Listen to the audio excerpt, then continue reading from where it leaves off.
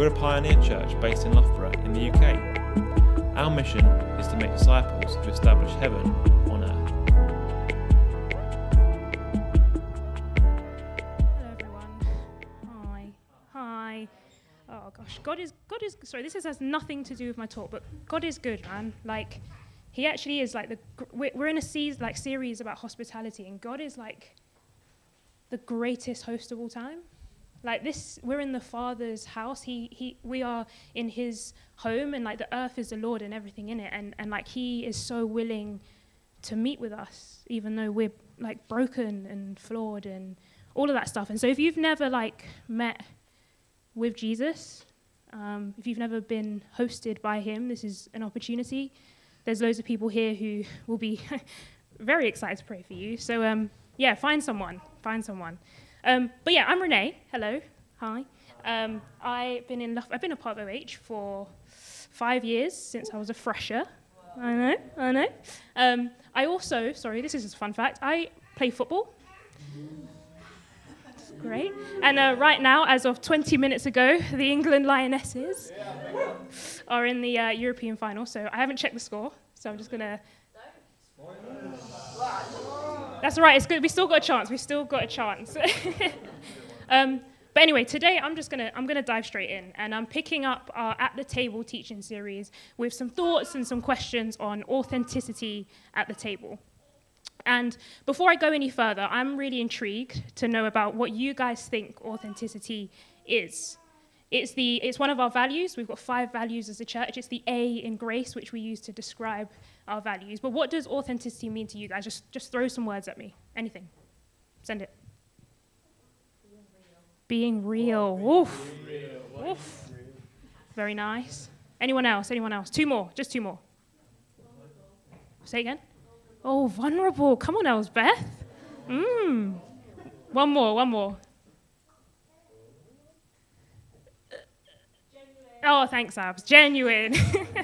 No, that's great. I agree with all of those things. To be real, to be vulnerable, and to be genuine.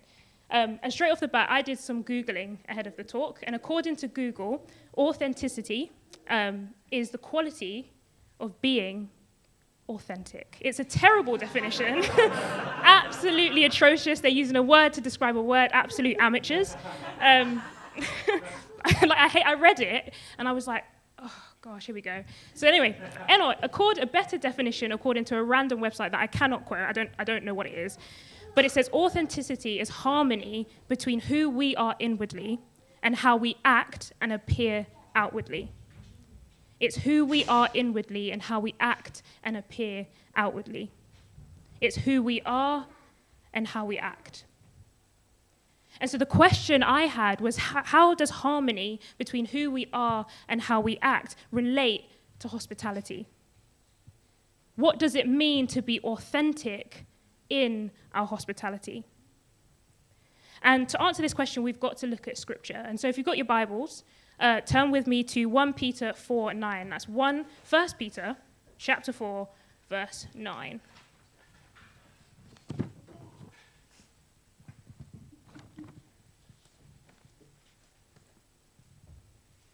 Give me a nod when you're ready.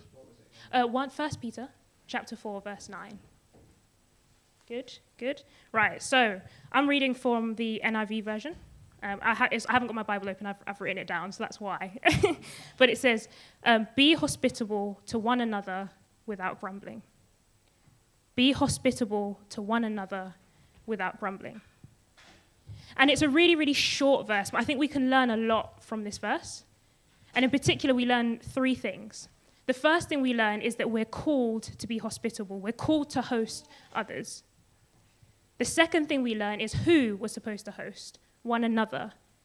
In this verse, it's referring specifically to those in the body of Christ. But we know from other verses in the Bible, like Luke 14:13, that when we host or we give a feast, we're to invite the blind. Wrong bit. We're to invite the poor, the crippled, the lame, and the blind. So we're to host all people. But the third thing we learn, and the thing I want to focus on, is how we're to host people. You see, the verse doesn't say the type of food we should give people or the fine china we give certain guests. No, it clearly says we're to do so without grumbling, without complaining, without moaning. Our outward decision to host others should be at harmony with our inward conviction to serve and love others. We're to do so authentically. So authenticity at the table matters. It's what differentiates between entertainment and what this series has been unpicking of biblical hospitality. You see, entertainment is related to impressing others, friends and family. It's self-centered and focused on asking, how do I make myself, my food, and my home look good? Whereas hospitality, biblical hospitality, is related to serving and doing life with others, with followers of Christ and with strangers. It's gospel-centered and focused on asking, how do I make others feel seen, loved, heard, and valued? And don't get me wrong, there is absolutely nothing wrong with cleaning our homes, dressing our tables, and making our best meals for our guests. In fact, that's nice. It shows love and care, and no one wants to eat in a dirty home. But when we hide behind these things out of insecurity of opening up at the table, or we use these things to distract from our guests just seeking for a compliment on our banging stir fry. In other words, the point at which our behavior outwardly becomes misaligned with what's going on inwardly is when we've lost authenticity in our hospitality. And suddenly, we're simply entertaining. I can never get my papers off this thing, sorry. So the first question is, have you been merely entertaining, or are you undertaking the servant role as a host? And if I'm honest for a moment, if I talk for myself, I've very much entertained. I've performed. I've given people the Renee I think they need or want. At non-Christian tables, I feel like I have to be on my best behavior, somewhat ignoring the words of people, that the person I'm actually speaking to, and just looking for a gap for me to talk about Jesus. At Christian tables, in this community, I've hidden what's truly going on.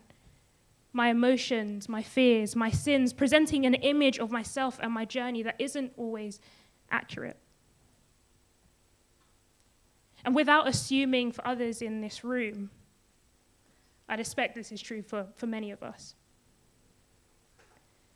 And in recognizing this, I've had to ask for forgiveness. Because at times I've hidden behind the notion that hospitality just isn't one of my giftings. And it isn't, to be fair. It really isn't. But the reality is that is irrelevant. Because we all have it in us to be authentic hosts and guests. Because although the fall causes us to hide as Adam and Eve did in Genesis 3, the fatherhood of God invites us to come out of shame, to come out of hiding, and into the reality of open lives and open hearts. As believers who have been united in Christ and are being transformed into his image, we can model authenticity, openness, and community to reflect his glory. We can obey Jesus' commandment in Matthew 5:6, where he says, "Let your light shine before others, that they may see your good deeds and glorify your Father in heaven." So in fact, as believers, we can't and we shouldn't settle for anything less than vulnerable, authentic, and honest postures at our tables. Because like I said, who we are at our tables matters. Authenticity at God's table looks like freedom, grace, and truth. And as ambassadors of Christ, made in the image of God, we have a responsibility to bring these things to our tables.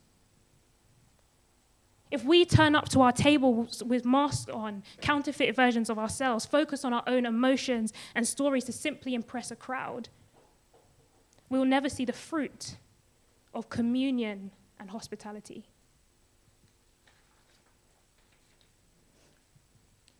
But the question is, How do we do this in a world full of rushed encounters, facades, and distracted conversations? How do we truly create authenticity at the table? And I think to answer this question is we've got to look at the main man himself. We've got to look at Jesus and how Jesus was, and what Jesus was like at his tables, and what those around him were also like at his tables. And so to do this, we're going to look at 3 verses. So I need just 3 people. That'd be great to just grab your Bibles. Isaac, I'll pick on some people in a minute. Isaac's one.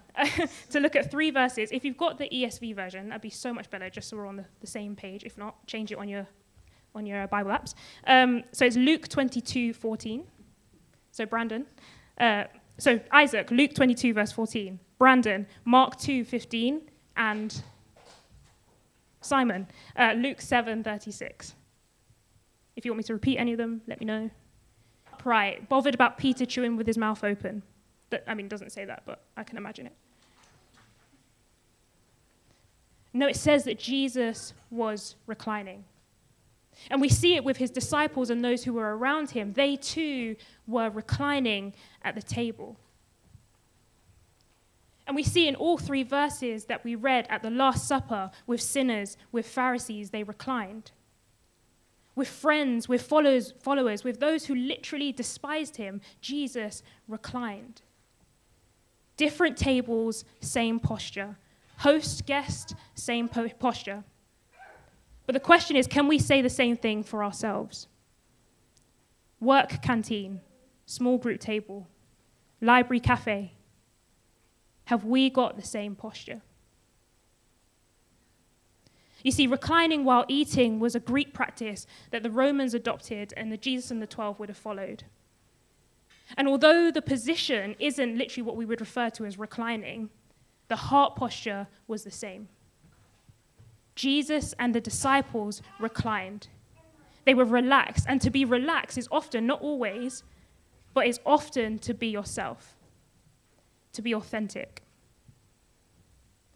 And that's not to be mistaken with being disengaged, apathetic, or lazy, just sitting there and doing nothing.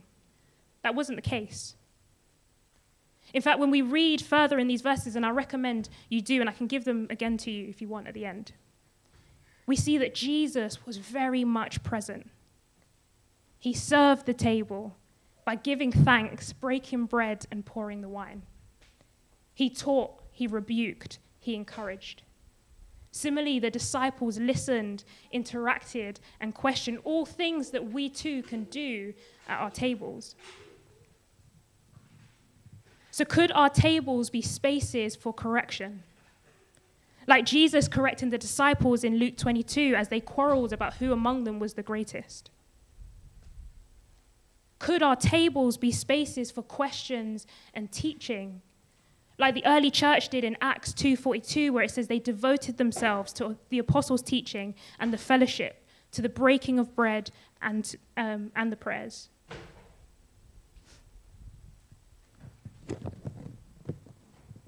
The pages are stuck again. Could our tables be spaces of confession and healing?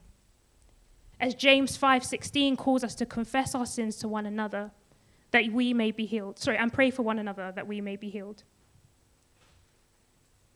Could they be spaces of reconciliation and forgiveness?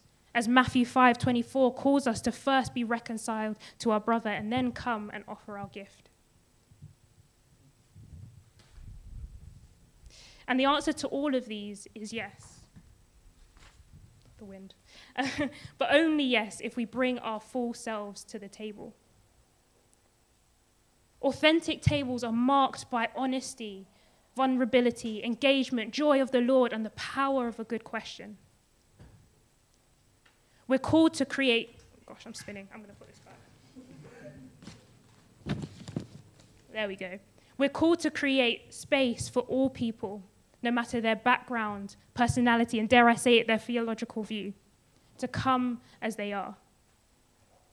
Create space for people to grapple with the big questions of life, just like Alpha does. Create spaces for feelings to be shared and aired, the good stuff and the bad stuff to come to the surface for God to use and refine. But ultimately, we're called to create space for others to feel loved, seen, heard, and valued. And in doing this, it might look like us changing how we do things at our tables or who we invite. It might look like talking less and listening more, or the opposite. It might look like being honest and sharing more. But either way, we should do so without grumbling. By reclining at the table and letting the fullness of ourselves be known and allowing the fullness of others to be shown. By reclining at the table and letting the fullness of ourselves be known and the fullness of others to be shown. And so to close, I want to leave you with a few more questions of reflection. And that's, so individually, what would it look like for you to recline at your tables? To be fully relaxed yet present just as Jesus was? What would it look like to put yourself and image aside and see others for who God has created them to be? So as we think about those questions, I'm gonna pray for all of us. So everyone just want to bow your heads, close your eyes. Yeah. Lord, we thank you. We thank you that you are the greatest host of all time. And you modeled to us what it means to be a good host. Father, forgive us for where we've come to our tables with facades, with fake images of ourselves, where we've lied at our tables, where we've not seen people fully, we've seen what we've wanted to see, God. And we pray that today you show us what it means to be an authentic host, what it means to have harmony between what's going on inwardly, who we are inwardly, and how we act and appear outwardly. We welcome your Holy Spirit. In Jesus' name, amen.